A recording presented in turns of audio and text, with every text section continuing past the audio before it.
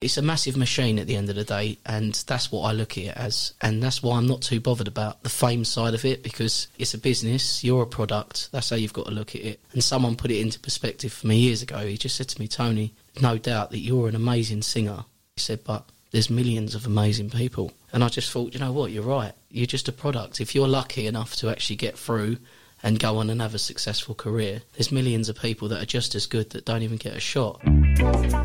Welcome to the Needlefish Podcast.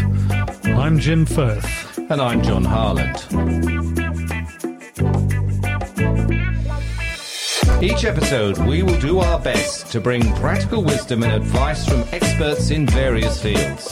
So we hope you enjoy our show. And if you do, please like, subscribe, and share with your friends.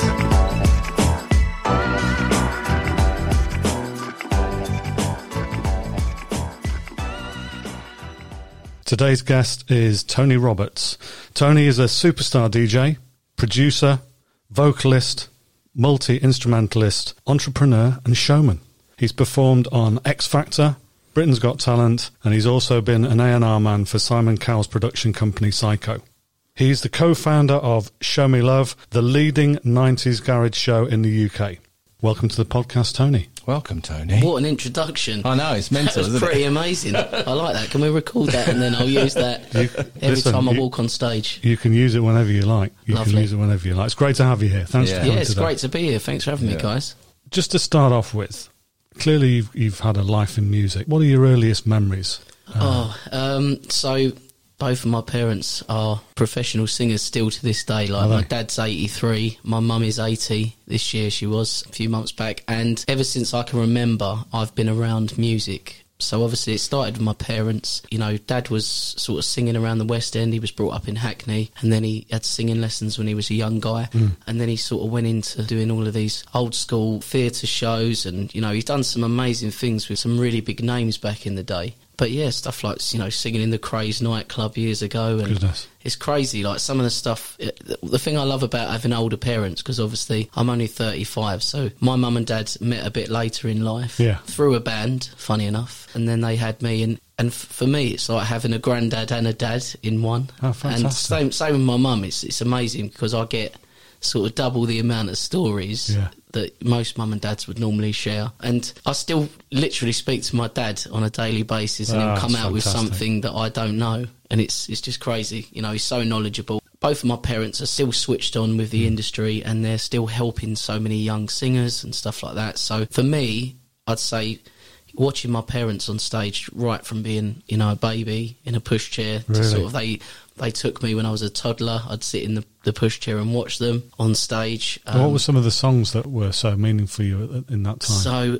like, you know, my dad, where he was brought up around that time, Rat Pack and swing era was a massive, massive thing. So he used to sing lots of different styles of Frank Sinatra, Dean Martin, Sammy Davis Jr., and then also stuff like Matt Monro. There's so many, Neil Diamond. The thing is with both of them, because obviously they were, as they got older, they were both in function bands and stuff like that. My mum would sing everything from Connie Francis to Brenda Lee to Tina Turner, ABBA. Do you know what I mean? Like, it covered such a vast genre of different artists as well. For me, that's why I've become quite knowledgeable really early in my age of music. When did you start singing? I was about 5, I think, when I got up on stage with my mum, and she was actually doing a gig in a pub in Rochford, I think it was, and as she called me up, and she was singing Rockin' Robin by the Jacksons, and I jumped up and started singing that with her. Fantastic. And then from there, it was pretty mad, because the whole pub had like a big collection for me. They sent round this jug, and I ended up with about 150 quid, which is pretty much probably more than what my mum was earning that night. Do you know what I mean? It's mad. What's interesting about your mum and dad? And I was watching you the other night perform, and I looked at them both, and they are so proud of you. Yeah, they are. They are so proud. The enjoyment that you give them is just... It's amazing. It's just amazing. If there's anything that they can come and watch, they will be there. Absolutely. Do you know what I mean? Like, they never, ever not turn up to a gig that they can watch. And your dad's an incredibly dapper man, isn't he? He's suited so old and school. booted. And yeah, unfortunately, I've let him down a little bit on that over the last few years. That's rubbish. Well, no, I did used to wear suits and stuff for singing, but obviously, as time's gone on, and my career has taken me in different avenues with the style of music that I sing, I wouldn't really stand up and do a club classic set wearing a suit. Whereas, don't get me wrong, I was wearing a suit for a wedding the other day. I still respect wearing a suit and stuff like that, and I think it's such a nice thing to do. And, my dad must have about 200 suits in wardrobes in his house. And the problem is, he still buys them all the time as well. So, like, he's like off down Fields Brothers in Southend, and like Westcliff, he loves it, that shop. He's always in there once or twice a year. He'll buy himself a couple of new suits. Yeah, they're just so proud. I mean, I'm very lucky to have parents that, number one, gave me the platform to sort of start performing and learning my craft. Also, they helped me vocally when I was younger. My mum's a singing teacher, my dad's a singing teacher. Not that they do it as much now, but at the time they were teaching. My mum was teaching 30, 40 kids a week. So for me, I was learning a lot of techniques and stuff early on that's helped me now be able to perform sort of, as you guys know, for some of the nights I do in December, I could be singing sort of 20 nights in a row. Yeah. And I can still pull that off because of early training. Yeah. So, well, I don't know anybody else that has that kind of... Yeah, I mean, there's a lot of people that I know that have had training since they were young, but with me, I was just lucky that it was there. Yeah. And did you have training? I did, to a certain extent. You have a vocal coach and... yeah, the thing is with your parents, there's only so far they can take you, and then you will stop listening, and you'll be like, all right, yeah, stop going on. So who taught you? What happened was, probably, I was about 17, 18, and I was sort of out in the gigging world of doing pubs and social clubs and stuff like that. The stuff that you start with when you get out and about. If you can entertain a pub crowd or a social club crowd, then you can work anywhere. With T Green, it was like I'd heard about him for a couple of my friends, and we'd been to watch him sing. And he was an artist from, he lives in Thorpe Bay, I think it is, right near the Roslyn Hotel. And he was in there quite a lot. He does a few gigs in there and stuff. And then we watched him at a couple of other hotels. And I watched him and I was like, wow, this guy, for a white guy, his vocals are so soulful. Yeah. And you don't get that often. You get a few white males that have got that really soulful, nice, rich sort of black tone to their voice, And I've grown up listening to all the greatest black singers, do you know what I mean? Like Luther Vandross, Barry White, Lionel Richie, Stevie Wonder. These were all my idols. And when I heard T Green, I was like, wow, there's so much quality to his vocal. I heard that he was a vocal coach. So I thought, do you know what, I'm going to have a chat with him and speak to him about it, because at the time, I'd stopped sort of listening to my parents. They gave me the foundations of being able to sing. They obviously passed on the talent through genetics, and I sort of learnt the basics of breathing and all stuff like that with my parents. But then I'd got to a level where I was doing sort of 3 or 4 gigs a week, and I was getting the odd sore throat. I approached T and I just said, look, I really want to get a bit more understanding about how the vocal works, because I heard that he was more of a voice doctor. As in the fact that he had taught at Sony, he had taught at Universal, he'd worked with people like Aerosmith, Justin Timberlake. He's trained big names, he's trained some amazing superstars. There's a story that he used to fly out to New York once a week. It's quite true. It's true, isn't it? Yeah, he would get phone calls from artists that were in a bad way. They were on tour, and they were like, I can hardly talk, I need some sort of help. So he would fly out to places, and he would coach them through it. It's not just about the technique of it's how he was telling you to look after it, It's so much involved, even down to reflexology as well. He's very up on that side of things. Different muscles being connected in your hand to actually connected in your throat, stuff like that. So many different meditation things that I did with him. Like I say, if I was stuck in traffic on my way to his house, I would get there and I'd be a bit stressed. So I'd literally spend about 20 minutes just sort of relaxing down. Relaxation techniques. Yeah, ready to actually start the lesson with him. And he taught me so much about that side of the voice and how to look after it, how to warm it up properly, how to warm it down as well after a gig. A lot of singers, they'll do a whole night of singing and then they'll just have a few drinks afterwards. They'll go home and then they just won't even think about it. Whereas most professional It's an instrument, isn't it? It is, and it's a muscle as well. So you've constantly got to, just like you would if you was down a gym, you'd warm it up and then you'd warm it down afterwards. You'd stretch out. So certain techniques he taught me like that, gave me longevity in my voice. And how old were you when you were having lessons? When I started going to him, I was probably about 18, 19. Yeah. Through to I was about 20. Gosh, so a considerable time then. Yeah, and he was really helping me. Like he pushed me to some limits that I'd never taken my voice to before. So you heard a complete difference from when you started. Yeah, because the thing is with him is he was helping me explore different avenues with my voice, and I told him what sort of music I was into, what I was doing, and at the time I was more of a soulful singer. I would sing big songs, I'd sing big ballads all the time. People knew me around Essex for powering out massive songs, and I don't really do that as much anymore. I mean, obviously I was with you guys the other night and I did get to sing a few nice ballads and stuff like that, but he was just helping me on that level. He was helping me what to eat, what to drink, all the stuff that's involved in the night of your performance. At the time, I was drinking cold bottles of water when I was singing. And obviously, the best way that he explained that to me was, he said, the reason why you're getting a sore throat and your throat's tightening up is because if you jumped into an ice pool of water, what would your body do? Straight away, it shocks itself. Yeah. So he said, every time you pour an ice cold glass of water or a bottle of water down your throat, your vocal cords are shrivelling up. Yeah. And it straight away it hits that nerve, and you're like, oh my God, I've been doing this all this time. And one little thing like that, just changing what I was drinking and eating, and I started drinking a lot of sort of lemon, ginger and honey. That was amazing. Anytime I'm ill now, all I do is I just drink lemon, ginger and honey, and I've been able to sing through any illness I've ever had. Just learning basic stuff from T. He's an amazing coach. I mean, he's based in Fort Bay, so anyone, I suppose, in the South End area that's looking for some vocal coaching. He is very busy, though. He's always off on tour with different artists and stuff like that. So, no, he's brilliant. And what advice would you give a young person who is starting their journey as a vocalist? With a young person, they are still finding their feet with their confidence. What I went through with T was I was looking for something to take me further in the professional level, rather than sort of him sitting there teaching me the basics of everything and making it fun as well. You know, if you've got a 10-year-old kid and you're trying to get their attention, say, right, you need to relax, you need to do this, you can't do that with them. You've got to make it fun. I mean, I've done vocal coaching myself from stuff that I've learnt from T, from my mum and dad. I've taught at various stage schools and theatre schools, and I've helped out with all different types of schools and children. And at the end of the day, you've got to make that side of it fun for them first. Once they get their confidence,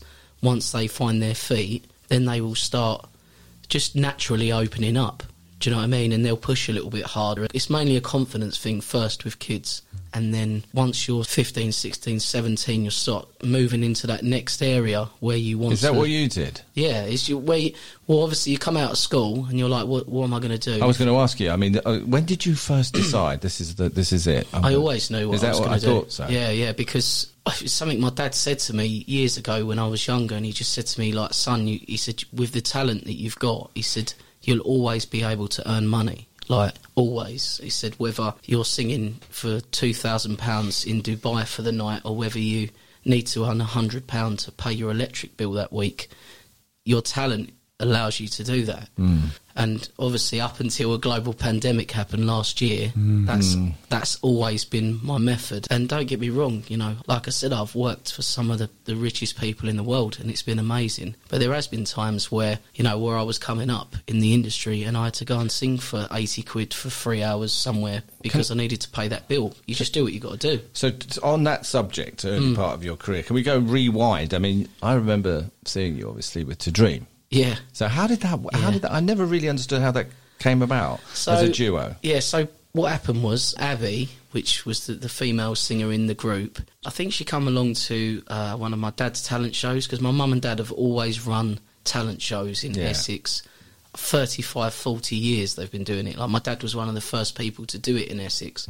Same as open mic nights as well, which is where we sort of encourage young singers to come along and older singers as well. You know, we had people at 70 years old that didn't want to sing professionally. They just wanted to come and entertain people on a Sunday afternoon by doing a couple of songs. So we had all different types of singers, all different abilities, all different ages, and that's how we met Abby. And she sort of come in and she was very glamorous and she had a beautiful voice. I think we ended up doing a duet together, because we would do stuff like that when we were younger. Obviously, karaoke wasn't, you know, it was quite a hard thing. Now you can just go, what song do you want to sing? And you can go straight on your laptop and bring it up for anyone. But obviously back then you had tracks and mini discs and CDs and stuff like that. So say like we both said, let's do Endless Love together, for instance. Yeah. Because we did sing that one quite a lot. I remember. So, you know, we probably come together at the time, which I remember, and did a duet at one of the open mic nights. And then from there, it was like, you guys sound really amazing together. You should do something. And because we were both young and hungry to get out there, we were like, this is cool. And speaking to other people that are in the industry that are solo singers, and even now, I say it now, you know, you suffer with a lot of anxiety. You suffer with just being on your own. It's quite a lonely place sometimes. And when you're coming up in the industry and you're doing pubs and social clubs, and you get the odd drunk at a bar that says something to you that really hurts your feelings, knocks your confidence. It can massively knock your confidence. And one thing I've always struggled with is my weight. I've been up and down 3 or 4 times. That was one thing that used to touch a nerve with me, or just someone quite openly saying you're rubbish or something like that, because there are some stupid people that will just come out with things like that.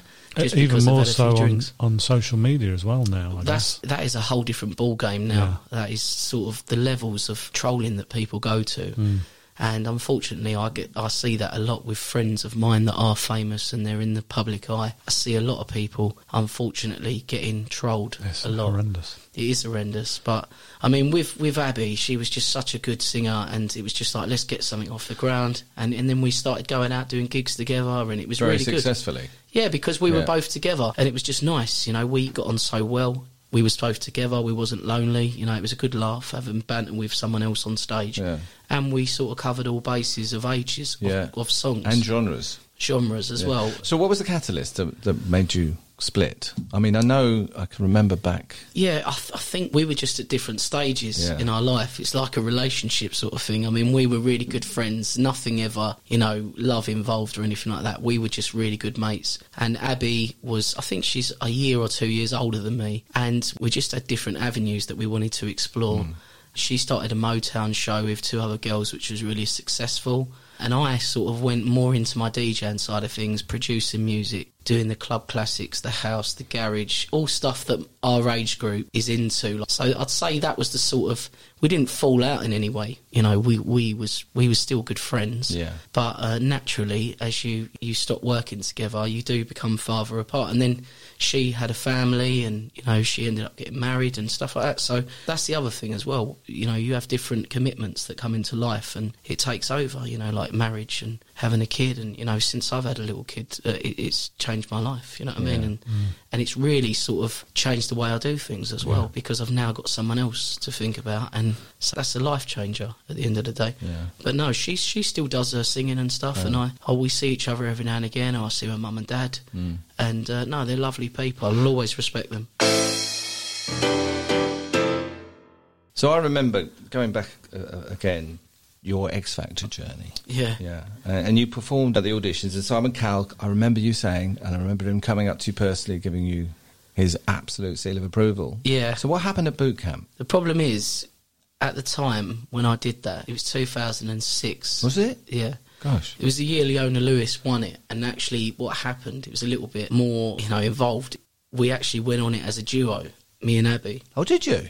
Yeah, and what happened was, because obviously you got to think this is a talent show, but at the same time it's still a TV show, so they love a bit of drama.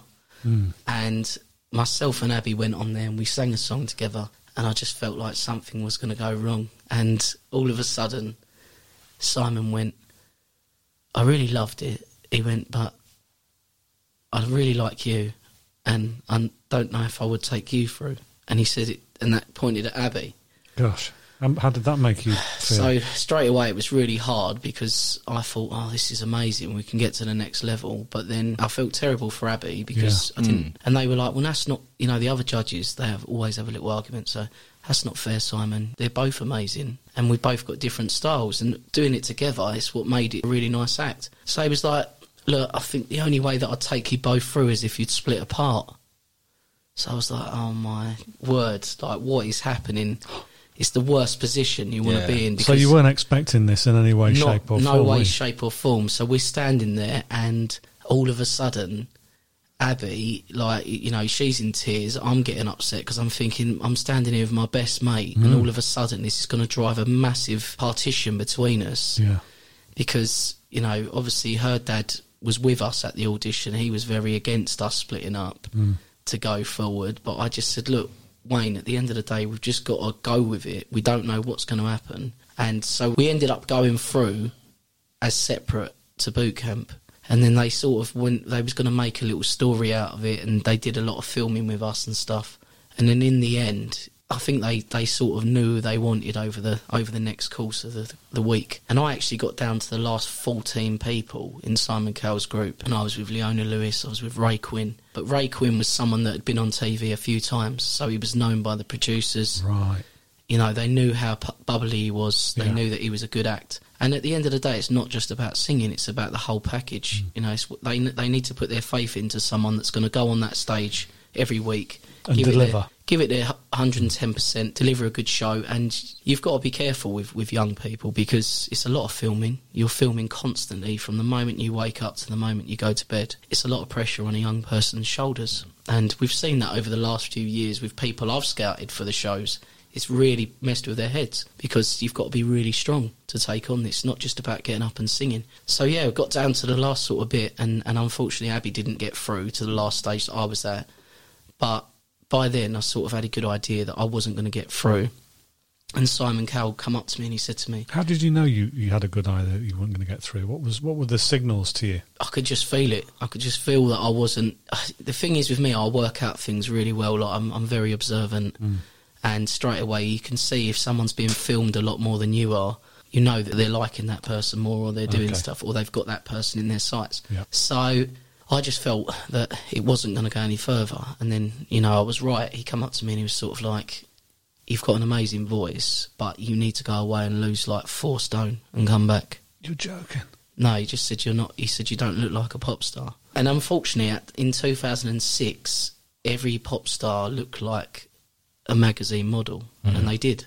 And it was only when people like Adele come on the scene and people like Rag and Bone Man and bigger artists, you know, don't get me wrong, there was always bigger artists, like Luther was big, Barry White was big. Barry White, yeah. But they were American superstars. It was different. When you're trying to break into the industry in the UK, you got to think of it as a, you know, it's a massive machine at the end of the day, and that's what I look at it as. And that's why I'm not too bothered about the fame side of it, because it's a business, you're a product, that's how you've got to look at it. And someone put it into perspective for me years ago. He just said to me, Tony, no doubt that you're an amazing singer, but there's millions of amazing people.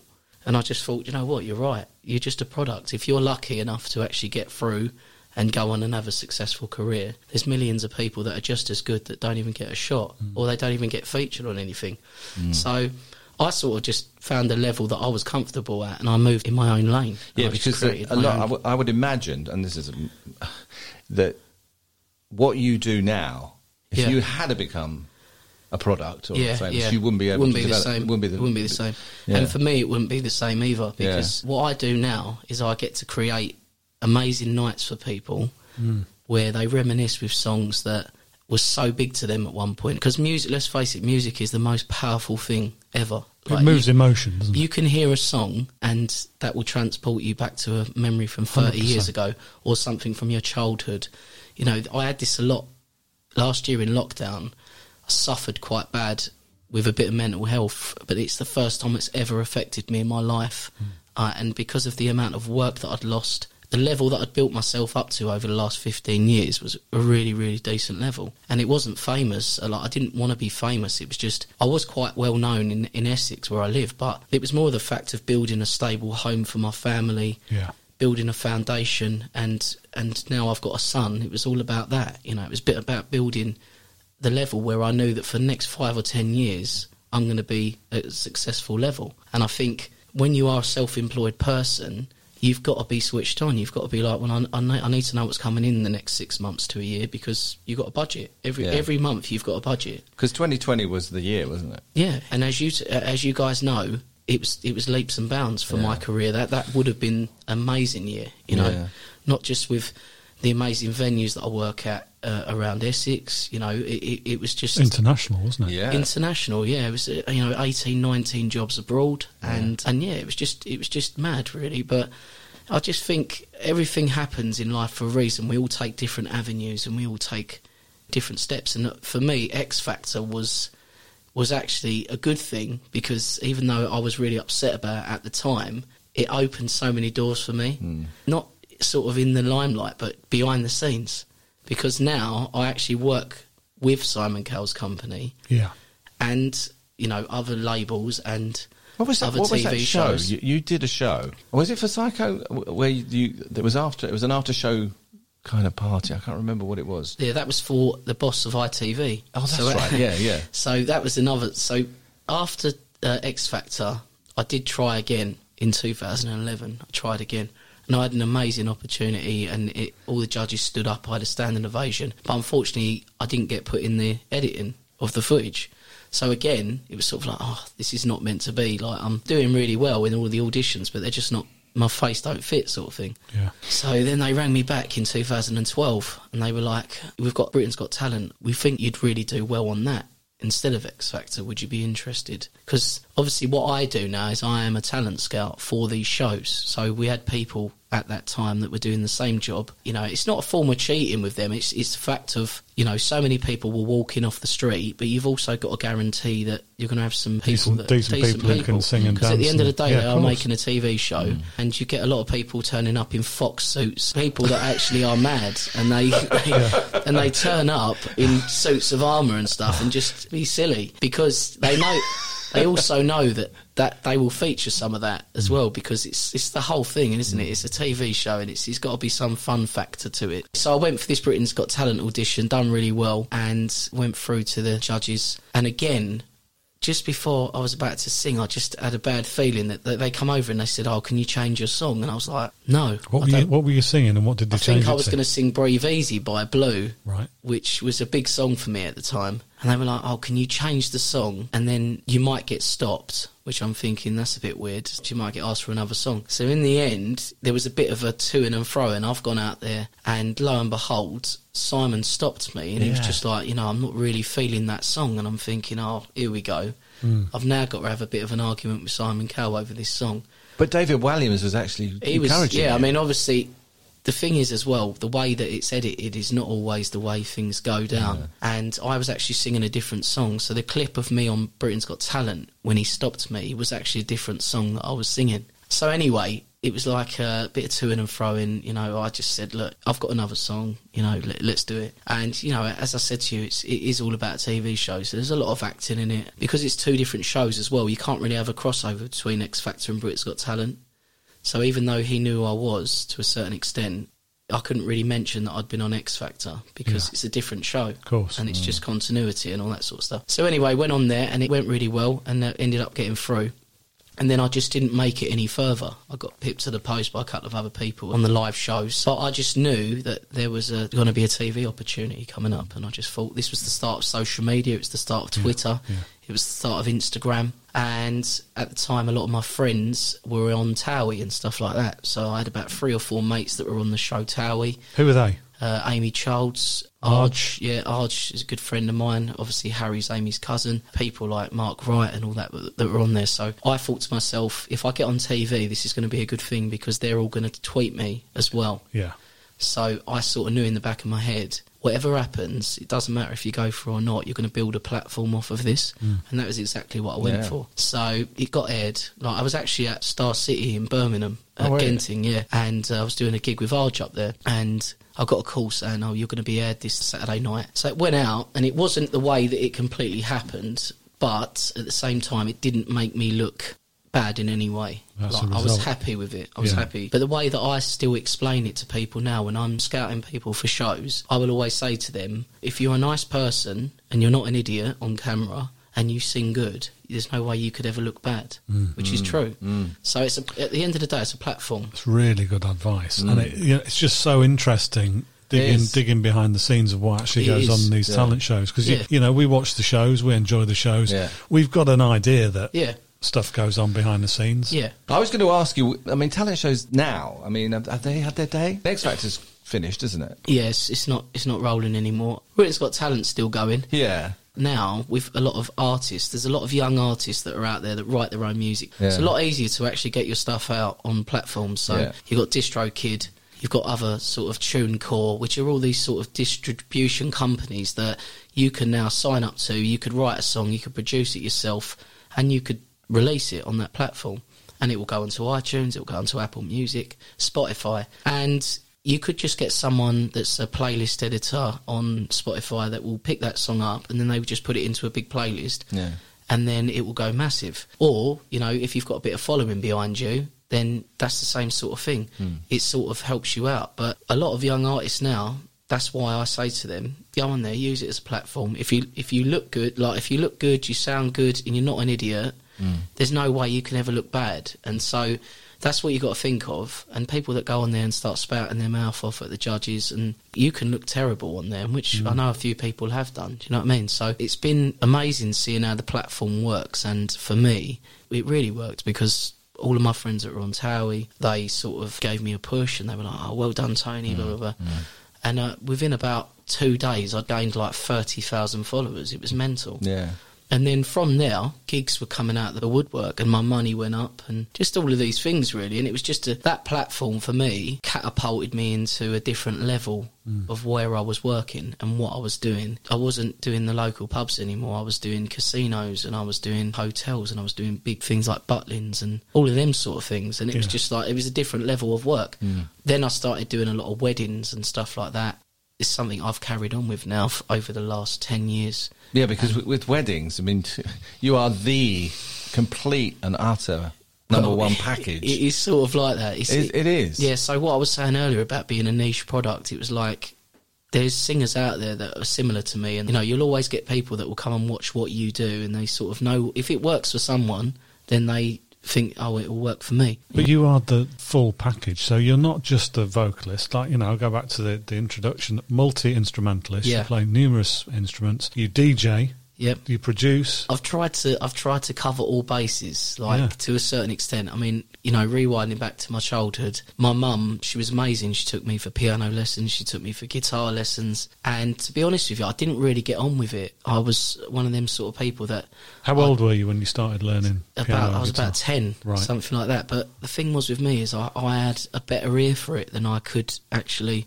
You know, I've never been the brightest spark in the box. I've never been one of these people that's really clever or academic. I've got the ear for music rather than learning how to read music. I can listen to a piece of music and I can pretty much have that down within about 5-10 minutes max. I could probably play the whole song back, because it is just a formation of chords replayed and then just changed about for different parts of the song.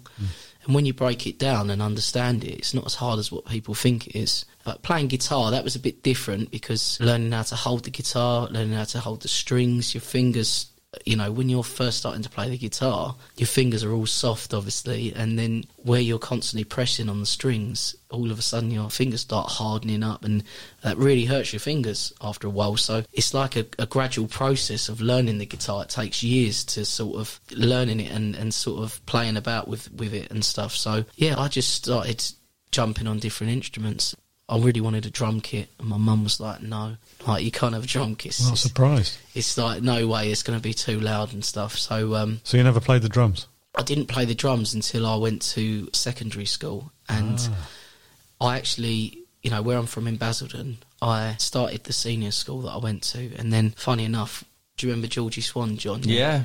So Georgie was a local singer. Really, really great singer. He's actually wrote a lot of big songs for artists and stuff like that. But he was at Billericay School, and there was a music teacher there, and he really pushed the music. Like, they had a recording studio, they had a 100-piece junior studio orchestra, and every year they went on to Blue Peter to perform. It was something they did for about 10 years. So he seen me sing at the Belvedere years ago, where my mum and dad was running a talent show, and Georgie was in the talent show. And so he walks up to my mum and dad, he's like, oh, what school does Tony go to? So mum was like, oh, he goes to Chalfont. And he was like, oh, can you not try and get him into Billericay School? Because we've got this amazing orchestra, he'll love it. We've got all rehearsal rooms with all the instruments. And we've got, you know, we go on Blue Peter once a year and sing.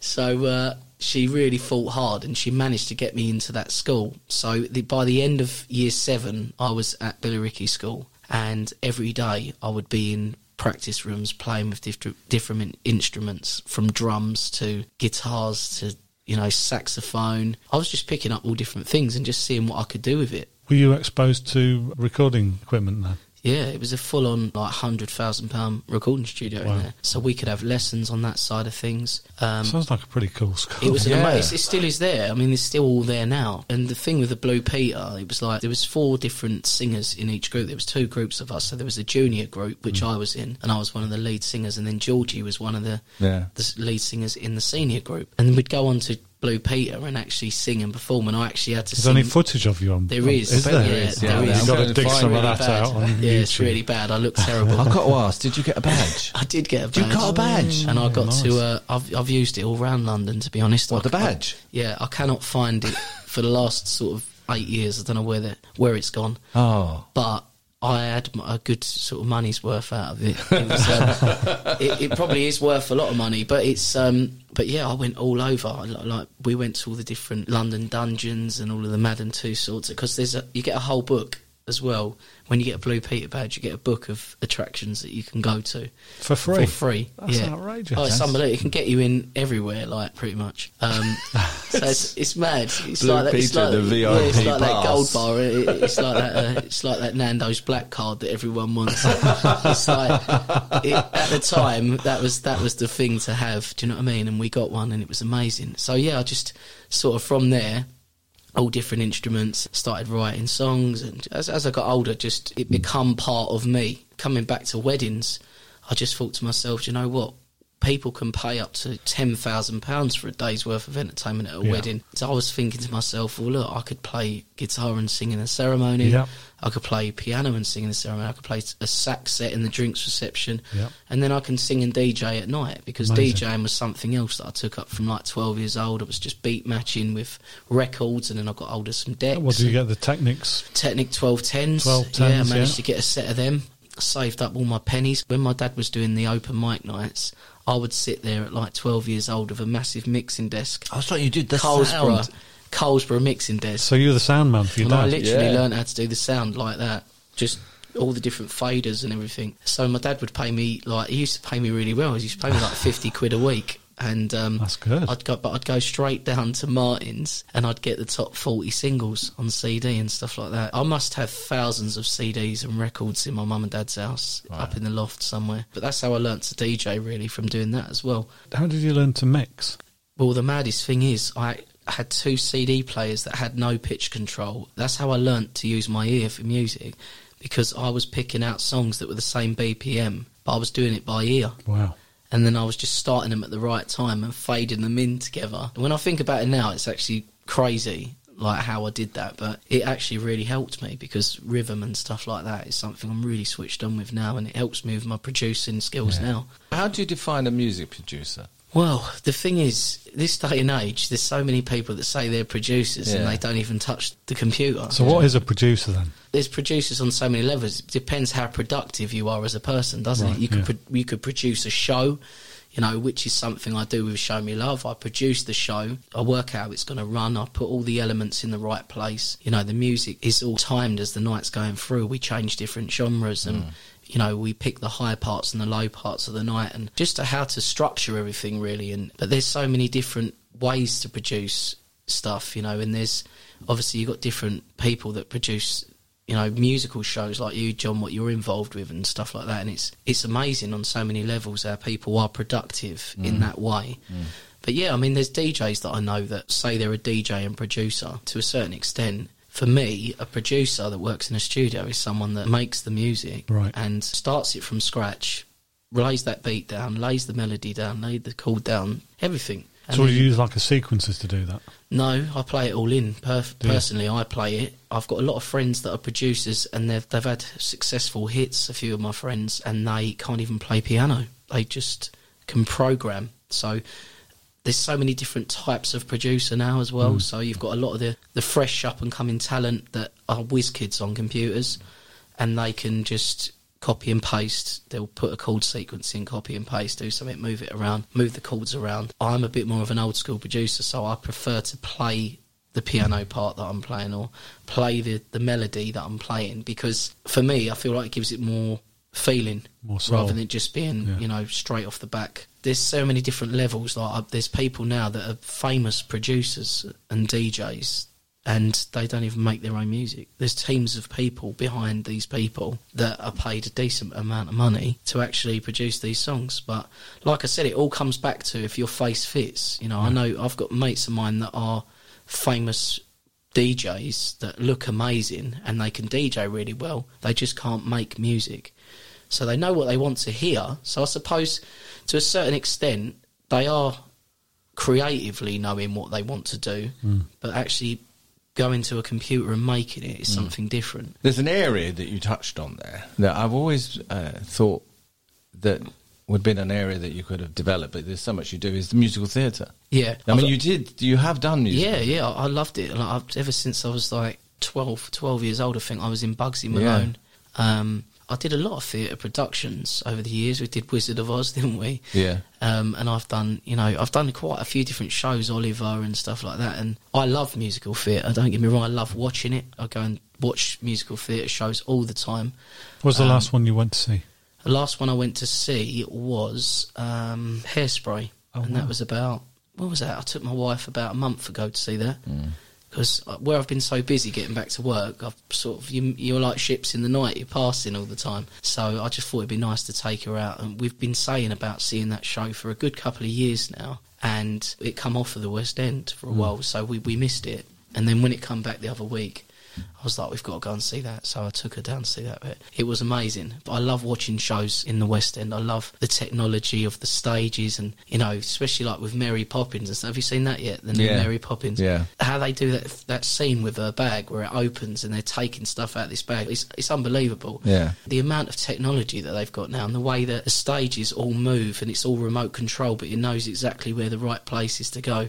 It's so clever. Well, I mean, Mary Poppins flying now. I mean, 30 years ago, you'd have seen the string. Yeah, but now you can't even see anything. It's amazing. Extraordinary. Same with the Aladdin thing as well, where they went on the magic carpet. Yeah. Amazing. But I just think that's one side of it. But just the singers as well, they're amazing, and that's a whole different ball game of singing as well, musical theatre. I've always found that if you are a pop singer, you can adapt easily to musical theatre and opera style, rather than an opera singer trying to be a pop singer.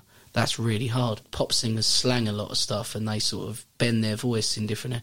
Whereas with opera and stuff, you've sang straight for that long, trying to come back over. Whereas with pop singers, we always seem to adapt a bit more. So, I love singing musical theatre stuff when I get the chance. Yeah. I love hearing you sing musical theatre. I love it. Used to love a bit of This Is the Moment, didn't I? From Jekyll and Hyde. Yeah, that was one of my favourites that I used to do. I just always felt that there was it would have been an amazing journey to go down that route for you as well. It would have been, yeah. But you do so much, so it's very that's the hard thing. It's like I've sort of split myself in so many areas to sort of keep relevant and keep busy. I mean, for me, I love what I do in all aspects of music. Like, when it comes to music, that is my life. It's always been my life. It will always be my life. It's just something that I love, but all different aspects of it, whether it was musical theatre, whether it was dance music that I love, I produce a lot of that, or whether it's singing Stevie Wonder, like we was the other night at the casino. It's just, I love all different aspects of music. And like I said, music is timeless. And, a lot of the songs that are written and produced this day and age, they're sort of songs that they'll last for about sort of 6 months to a year, and then they're gone. But the old songs are the ones that carry on, and some of the old ones are the most amazing songs. At the end of the day, it's a business. Like I said, it comes back to that thing of it is a money-making business, and as you see a lot of the young artists at the moment, they're all recycling old songs. Yeah. So it shows you how good the old songs are for them to keep bringing them back. Is that how, in a way, you go back to the old songs and then, but is that how Show Me Love developed because of the genre? Show Me Love was literally like a night that we'd put on in the local beer garden at the Keys. Oh, yeah. In Basildon. And Judy was like, would you like to do a DJ night here? And I was like, yeah. I said, I reckon a few people would come to that, and we were sort of specialising in the R&B and club classics, history area, and all that sort of 90s stuff, and with a bit of garage as well. Everyone loves a bit of 90s and garage, Of course. It's just that thing that I've had it, a lot of the weddings I do now, even a lot of the parents and all of that, they're still have a dance to it. They love it. So, there's times, there's songs there that are still now 25 years old that's timeless, that are still good songs and people remember them. Yeah, so we literally got a little sound system and a pair of decks down there, and she had an amazing outside space at the Keys. It was so cool. It was like the big river behind you. When was this? This was like, we're going back, it must be 6 years ago. Must be 6 years. 2014, 15, something like that. So I just went out and I DJ'd this night, and I did a little bit of singing, and about 200 people turned up. It was actually quite good.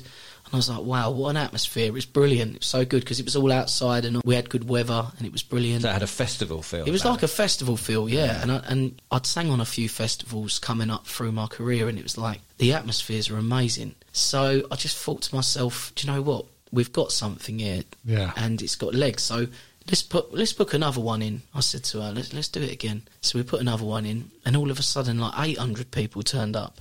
Gosh. And it was like, wow. We're using socials as well to advertise sort it. of, yeah. We were sort of like, but it was not called Show Me Love at the time. It was just like, who fancies another like club classics garage night or whatever, back to the old school or whatever we were saying at the time. So yeah, 800 people turned up. It was like, wow, this is mental. So then I brought in my mate Dan Rostami at the time, and he was like a backup DJ, because it was a long time to DJ throughout the night. And our other friend Jay Shepherd, who still DJs with me to this day. And I just thought, you know what, this has got legs to be a proper business. And I knew exactly what I wanted to do with it, but with me, I'm good at what I do, but the business side of it always comes second.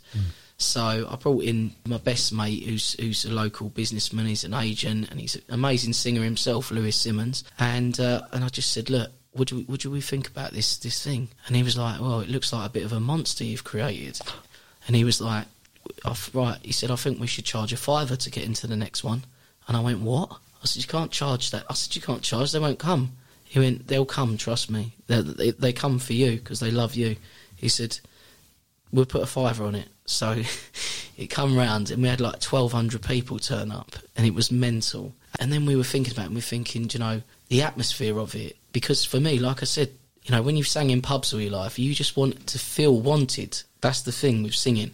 You want to get to a level where people come there and they appreciate what you do, and they're not just sitting in there having a pint. They've come for you. It's respect and everything else. Exactly, and that's the whole thing that I've ever wanted to create, was that respect. So I knew that with this brand, I could go out and sing songs, and I tested it all the way along. Every event we tested more and more, and I was just testing the water, and I'd go out and I'd sing, a massive garage song or a massive club classic, and people would be giving me the reaction that they would give to famous people that I'd seen. So I just thought to myself, do you know what?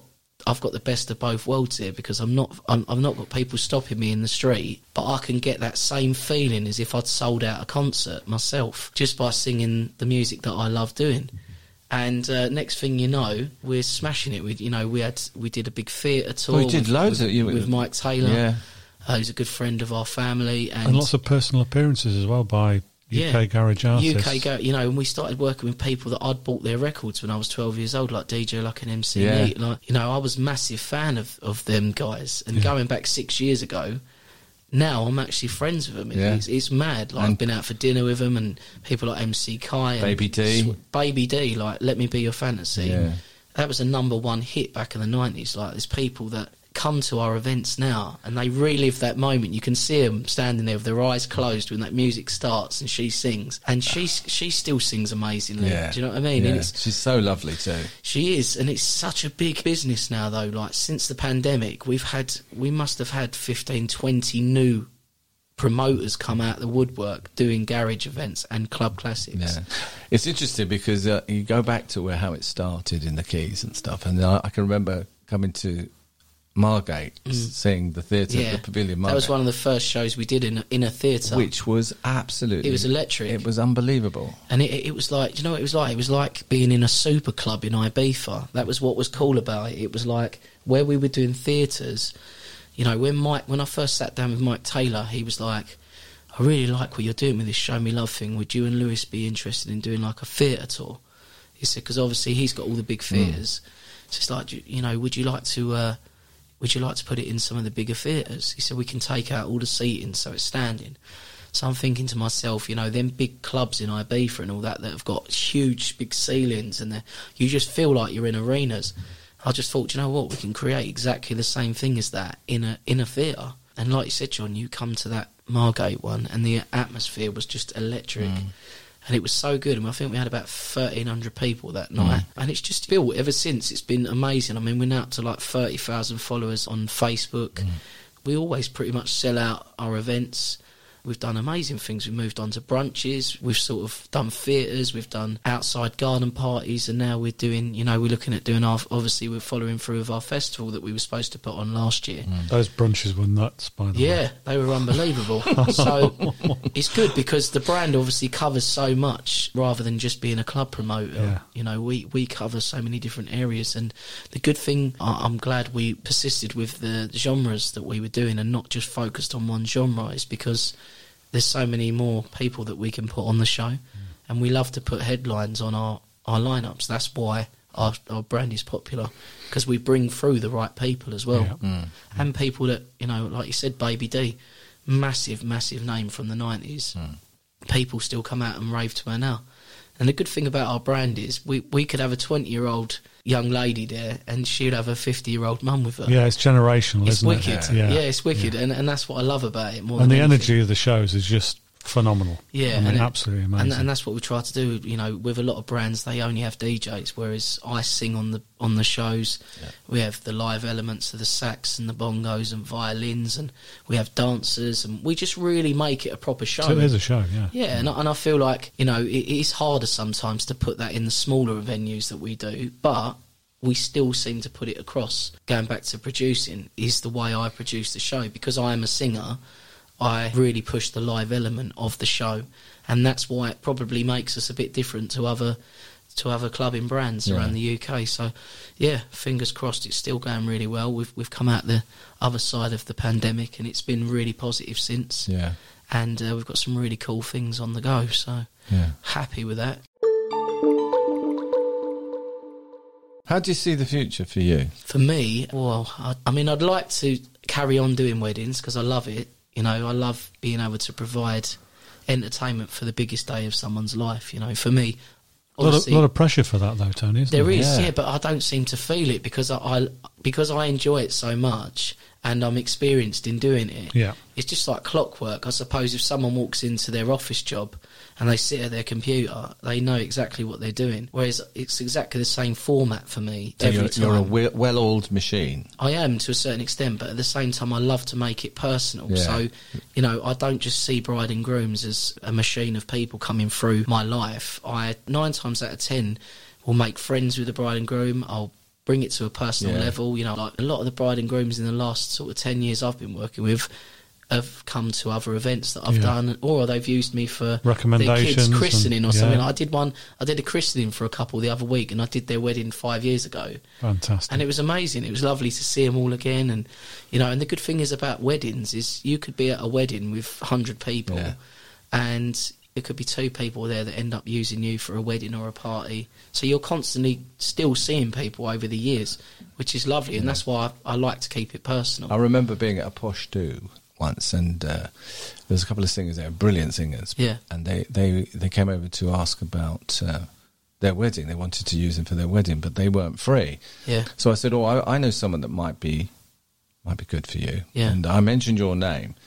I don't know if you remember them, and they come and see. I do remember them. You do. Yeah, they come and see everything you do. I think now. Yeah, they do, and that's again what I'm saying. It's like they literally was the loveliest people. They were lovely. I do remember, and it was at Quandon Park. That's so you saying that to me, like that's how my memory works. It's like a machine. So John will mention that couple that he's talking about, Mr. and Mrs. Sweeney, if I remember rightly. This is how it comes back to me. So It's mad because I can meet a couple that I did 4 years ago, and it will be like it just all clicks back into place, and I remember where I did their wedding. Where's the most exotic wedding venue that you've hosted? I've been lucky enough to do stuff in places like Santorini and Mykonos, which have got these just amazing sunsets and these beautiful mountains and stuff like that. But then I've also been at some of the most amazing places in the UK, like places like Blenheim Palace and things like that. You know, these places look unbelievable when you pull up. The venues just surprise me all the time. There's still venues that I play at in Essex now for weddings that I've never even been to. Whereas there's some venues that I might be at like 10 times in that year. Yeah, I'd say Italy's nice as well for weddings. That's I've done some amazing places there. Look like something out of the Gladiator, you know, with the the big, you know, all the just big driveways and the big brick and, you know, the stone buildings and stuff. Unreal. But yeah, that's one thing I am very lucky with the job. I get to travel all over the world, and it's only since last year that stopped me a little bit. But it will be coming back. So people listening to the podcast and hearing you for the first time and hearing about you, where would you tell them to contact you? Because, well, I mean, the thing is, this day and age, you've got to move with social media, and at the moment, Instagram is probably the biggest platform. Yeah. Facebook has always been there still. I used to put a lot of stuff on my YouTube, but over the last few years, I've just been so busy that I've not actually had a chance to put, like, because I used to do this thing every week where I'd put up a cover.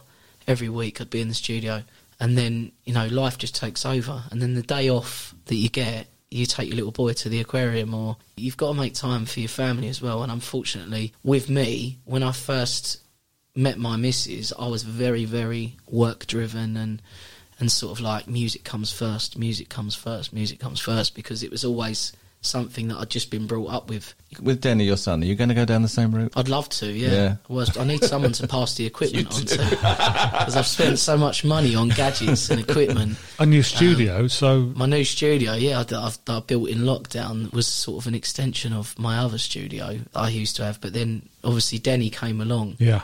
And my wife was working in London every day at that point. So I was in the studio every day, and she was in London every day. So that part of my life, you know, back in sort of 2017, 18, I was getting to spend so much time in the studio because my wife was obviously going to work at 8 in the morning, getting in at 6, 7 at night. So in between my clients, that's when I used to really sort of focus on all my remixes and the dance music and all that. And that's how I sort of got onto Radio 1 and Capital and all of that sort of stuff. It was crazy, but it was just focus. If you've got time, you can do anything, but you've got to have the time, and it's trying to fit it all in. And, you know, I've been out of the remix game now for probably about a year and a half. I haven't actually made a remix for that long. Tell me what a remix is, because in layman's terms, I need to understand what one is. A remix or a mashup, something like so basically you've got two different things. So a remix of a song is basically where, you know, say like Luther Vandross, Never Too Much, for instance. So you take that song, and if you can find an a cappella of that song, which is just obviously Luther's voice on its own, you will then build a whole brand new track around it. Right. So all you're doing is you're taking the original and you're flipping it and you're putting your own stamp on it. But where would you find an a cappella version? You've got lots of different platforms online where you can now pay a subscription and get hold of a cappellas. The only thing is with things like Luther and stuff, it's quite sought after stuff. So the only way I've ever found that's, you know, making an a cappella like that is by having different pieces of software that can actually strip vocals out of a track. Yeah. There's always a way of doing it, but it depends how clean it sounds. You're never going to get it as clean as that studio master, whereas you just solo off Luther and then bounce it out. But you were making inroads into the remix charts, I can remember. It was crazy. It was just 17 and 18. Like I said, I had this studio and I was recording people on a daily basis. They were coming in and they were doing, you know, recording tracks, or they would be coming in. I used to run a service where I do YouTube videos for people. So, you know, we had a nice backdrop for them, and they would come and sing some songs. We'd film it, and then I'd edit it all up after. And then, they used to pay for that sort of thing with me. So we did that, but then in between my clients, I was literally sitting there playing about with the computer, and I just started remixing as a hobby at first. It became a hobby. It was like, I see other people around me, because obviously being a DJ out there, I was playing a lot of remixes all the time. Yeah. Because you'll get songs that you'll love the original, but then you'll hear a remix come out and it just freshens it up a little bit. Yeah. If it's good, it freshens it up. And I had a couple of people that I was really into remix-wise, and I was loving their stuff. And I just thought, you know what, I'm going to start messing about with it. So I'm sitting there, I've grabbed a couple of acapellas online, and then I just started making stuff. And, you know, I started off, and it was basic at first, and then it was just because I was sitting there every day for 2 years, I catapulted quickly. You were nominated for an award as well. Yeah, I was nominated for, you know, a massive remix award in Miami in America, and I've actually earned, you know, I've probably earned over £10,000 remixing now for record labels that have come to me and said, oh, we heard your remix on Capital FM for this artist, could you remix this artist for us? And then they send you all the stems, and you basically redo the music. Wow, incredible. And yeah, and they give you sort of different sounds that they want to go for, different feels. But yeah, it was just from a hobby, it's sort of become another part of my business. Do you think you'll get back into it? Sorry. 100%, I will do, but it's just, like I said, time again. You know, my son came along at July 2018, and got to think my wife has already had 10 years of sitting indoors on her own every weekend because I've been out working, and it sounds dreadful. It does sound dreadful, but there again, in the week, we have quite a normal life. It's nice. Do you know what I mean? We go out and we do nice things, or we go shopping, or do whatever she wants to do, because I feel like, you know, she needs her time, and she needs her time with me, and she needs normality, because with what I do, it does come to a point where people only ever go to her, how's Tony doing? What's Tony up to? It's not about like, oh, how are you? Yeah. Do you know what I mean? It's always about how's Tony, and it's like, sometimes I feel like, you know, I feel bad in that respect, because I feel like, you know, it's sort of like, for her, it's just all about me all the time. It's all about Tony. Yeah, and I don't mean it to be like that. It's just the way it is, because, you know, of just the level that I've pushed myself to. But yeah, I love the normality of, you know, in lockdown, it really changed my perspective of life in general. Yeah. I was so work-driven. I suppose where I'd worked so hard for so long, and I'd climbed the ladders, and I'd climbed all these amazing heights, and I was earning really decent money and stuff like that. And you just live to your means, don't you? You just sort of, you know, you buy nice watches, you buy nice cars, or you strive for that better house or something like that. And we all have accounting software, so we know how much we're earning. We look at all of these things that we're going to do. And I just bought a new house in January, so it sort of all just fell at the wrong time for me. And yeah, went from sort of being the biggest year of my life to ending up spending a fortune of my own savings, because the way I unfortunately run my business at the time, which is supposedly the most tax efficient way, which an accountant would say, I was one of the unlucky people that couldn't get any grants or furlough. So I just worked my way around it. You know, I even went out and delivered parcels for Yodel for 6 months, because that's what I had to do. You know, at the end of the day, there was no way I was going to let my wife or son down just for my pride of me being Tony Roberts, the successful person that I'd built myself up to be. There's no pride in an empty wallet. At the end of the day, it's a good saying that my dad said to me ages ago. But I think the hardest part was at first was accepting that was it. For the time being, you're not a singer or a DJ. You've got a normal life for the minute. You've got to crack on and do something else. And I just had to adapt, and I had a white van sitting out there, so I just thought, I'm going to go out, do that. And then a couple of my friends, Lewis, started up a farm shop, so I was helping him with stuff and just trying to keep myself busy, because obviously where I'm always working, coming down to a crash of nothing was really hard for me to accept. But I mean, the only benefit from the whole thing that happened was I got to spend a year and a half with my wife and son, which was amazing, and I will never ever be able to get that back. Yeah. So that's one thing I'm thankful for. I see my son develop in so many areas that I would never have seen. I haven't really spoke about it, but we nearly lost one of my brothers to COVID. Gosh. In March last year, so we went through a bad time as a family. Within the space of a week of him contracting COVID to him nearly dying from COVID, it wasn't all that stuff that I had on my shoulders with the work. Then that happened with my brother, and then it was just like moving house. It was just one thing after another. How is he now? So he's all right. He's suffering with that long COVID that people were talking about, and because he was one of the first people to contract it in his area, he actually has to go back every now and again for tests and stuff like that. And I think they monitor and sort of see if it's changed in any way or changed them in any way, because let's face it, no one really knew what they were dealing with at the time. No, they didn't. No. And I think that's why when my brother was in hospital, it was so like, oh, he's all right 1 minute, and then it was like, you're going to have to all come on a Zoom call and say goodbye. And we were like, that's exactly how it happened. And we were like, gosh, how are we supposed to do that? How can you go on a Zoom call, 12 of us all on different screens? Yeah. My brother's in the middle, in like, you know, put you in a comatised state, so he couldn't reply to any of us. But we were like, there's no way we're saying goodbye to him. So we really was all just giving him a bit of encouragement to pull through this, and thank you, God, that he did. Yeah, I mean, obviously I knew that was common in a lot of cases, that kind of thing. But I didn't know you'd gone through that. Yeah, we did, but I just didn't want to... I didn't really talk about it much with many people. But there again, we didn't really see many people. Like, if you think about it, there's a lot of us that were close before this. We'd see each other like...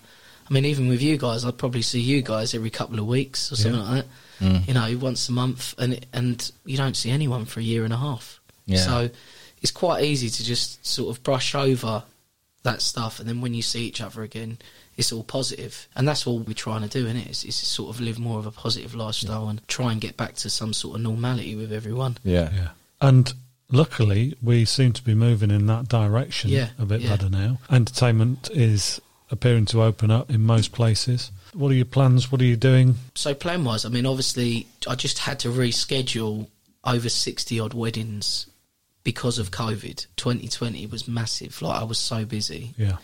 I had 18, 19 weddings abroad that have been rescheduled to next year because of all this, still with the stuff with PCR tests and stuff like that. And, 60-odd normal sort of English weddings that we had to move. So that's why, since we've been open for about sort of 3 months now, I've been doing 4 or 5 weddings a week. Oh my God, Tony. So it's going from nothing to being flat out again is where it's been really tiring. And lucky enough, as I mentioned earlier with my voice, that's held out. Brilliant. It's just physically, you feel so tired. And it's getting to 9 o'clock, I'm watching TV with my wife, and she turns around and I'm just like... So at the minute it's just trying to catch up on sleep, because and that's why I've had to sort of look into getting someone to come and help me, like, you know, a new sort of roadie tech guy that's you know, that I've been taking around me. Because the thing is with me, where it's great that I do offer that all day package, it's a lot of stuff, and also I'm leaving my house at sort of 8, 9 in the morning, and then I'm not getting in till 2 or 3 o'clock the next morning. Then I'm back up again at like 8 o'clock again. So by the end of that 4 days of doing weddings, I've probably had a combined total of about 12 hours sleep. Which is no good for your voice. No good at all. No good at all for your body and all that. And, you know, with me, I'm back into my training again and my dieting and stuff like that. And, you know, I couldn't do it in the lockdown. I just wasn't mentally there to do it. You've got to be in a good place to be, you know, eating healthy and eating right, because I feel like if you eat right, you feel better mentally as well. You know, if you're eating rubbish all the time, you feel like which is you can end up doing if you're on the road. And it takes time to prepare stuff. That's the only problem with being on the road so much. It's you've got to keep your energy levels up, because if you're not eating right, you're going to feel terrible. And just trying to get back into the gym as well. Just been doing that. I've just been before I come here actually today, so I feel because you were working out with Arj for a while, weren't you? I was. Yeah, we did boot camps together, and we did everything. We've always both struggled with our weight. I mean, Arj has always been a person to struggle with his weight, and so have I, to a certain extent. And I think for me, more than anything, it's my work and the way that I live my life is just very, very hectic. I'm everywhere at the right, you know, at different times. So for me, when I've got time, and, you know, say like I'm not as busy in the winter, I can focus a lot more on going shopping once a week, getting a lot of the right stuff and just cooking it up and sort of just being better with my choices, and just makes you feel so much better. But yeah, he recently had an operation, which is common knowledge. You know, he had a gastric sleeve, and he's lost like 9 stone in, I think it's only about 6 months, you know. But it was also crazy for me to see him, like I was going around his house and we'd order some food, and he'd take about 3 mouthfuls of this food, whereas I'm used to watching him eat about 3 or 4 dishes of stuff because he's got a big appetite. And he'd go, I can't eat any more of that. And I'm like, what? And he's like, the first time I was so shocked. He literally had about 3 pieces of chicken, about 3 scoops of rice, And he went, I can't eat any more of that. And he pushed it away, and I was like, that's unbelievable. And he's like, he said, I just feel full. Like, you know that when you've... Yeah, stomach's when right. when you've stuffed yourself, didn't you? And you've got to that point, you just feel uncomfortable. He said, that's how I feel after 3 mouthfuls. Gosh. So it's unbelievable how that completely changes for you, where they obviously shrink your stomach down. But yeah, it's worked for him. I mean, he looks amazing now. But for me, I still feel like I've got another go in my locker where I can do it without doing that. Yeah. And, you know, I've done it 3 times now. The only reason why it pushed me back towards this was number one, I put on a lot of weight in lockdown just through a mental state of not being in control of my work and everything like that. Comfort. So much stuff going on. It is comfort. Yeah, you eat to get through things, and you know, you're sitting there watching a lot of TV through lockdown and just comfort eating. And then the other thing was, you know, 2018 I had quite a bad car accident that really damaged the bottom of my back for about a year. I couldn't train. Since I've been 16, I've really been into my gym. I loved going to the gym. Even when I know for a big person, I'm quite fit, you know what I mean? So I was going like 4, 5, 6 times a week. I'd go to the gym. I love it. Having that taken away from me for a whole year, I was just like, physiotherapy, she was just like, you know, really advise against you training. Do not do any training. You can just about go swimming, but just don't overdo it. So for a whole year, it was so hard for me to focus on just eating right and not training, because I just feel like when I'm training, it makes me want to eat better, because I just feel so good when I come out that gym. You know, and I don't really do too much weights anymore. It's mainly cardio, but after you've given it a good blast of half an hour on the treadmill or the cross trainer, you feel so much better when you come out. Just changing it, drinking more water instead of fizzy drinks again, and just all stuff like that. I know what I've got to do. I've had a lot of good personal trainers over the years as well, but it's just getting to that point where you're ready again to do it. Yeah. And now I am. So I've come out the other side of the worst part, I'd say, of my life. That, you know, last year was really rough for me, but now I'm back to being positive. We've got a lot of good stuff coming through, and I just want to keep doing more of what I'm doing. And do you think, like all of us, I suppose, you appreciate your career and everything you've got more now, family, everything? I've always appreciated it so much anyway. Like, for me, being able to do what I do for a living, I'm so lucky. Like, I love it, do you know what I mean? And the platforms that I've had, and the people that I work with, and I just really enjoy it. Well, you are a spectacular performer, Tony. I try. Thank you, guys. No, you are. You're a one-off. Yeah, absolutely. No, I think with anyone, though, you just got to really enjoy what you're doing. And well, it shows. Yeah. Like, you know, there's another good saying, if you enjoy what you do, you'll never work a day in your life. Yeah. I've known you nearly 20 years now. Yeah, I know, it's crazy. It's mental, isn't it? Yeah. And I've actually, seen... John, it's not 20. It's 18. It's about 18, 18. 17. Stop trying to put years on me. I'm already bad. I'm already feeling bad that I got to 35. I know, but it's nearly 20. It could be. Is. I mean, it's just extraordinary. And watched your journey through those. Yeah. And it was like mad, wasn't it? How you was, at the time, he was like, I need you to come and sing down at the casino. At the time, I was only 17, weren't I? So you sang there the day after your birthday? It was. Yeah? It was the day after my birthday. Yeah, so much has happened since then. It's easy to forget what you've done, but it's also, when you reflect on it, that's why I love doing stuff like this, because it actually reminds me, again, of how lucky I am to have done what I've done, and it also makes me remember stuff that I've even forgotten. It's just really, really nice to be able to do this. But no, I'm very lucky, and I thank my family and my mum and dad every day for that sort of thing, and they are my biggest fans, so I'm very, very lucky. They are. Thank you so much for coming in today and talking to us. I've thoroughly enjoyed it. It's been wonderful talking to you. Yeah. Thank you. Yeah, much love, mate. No, it's been lovely to be here for you guys. It's nice to actually have a proper chinwag. It's good. Yeah. Thanks so much, Tony Roberts. That brings us to the end of today's podcast. We hope you enjoyed it, and if you did, please like, subscribe, and tell your friends. For further information, please visit us at www.needlefishgroup.co.uk.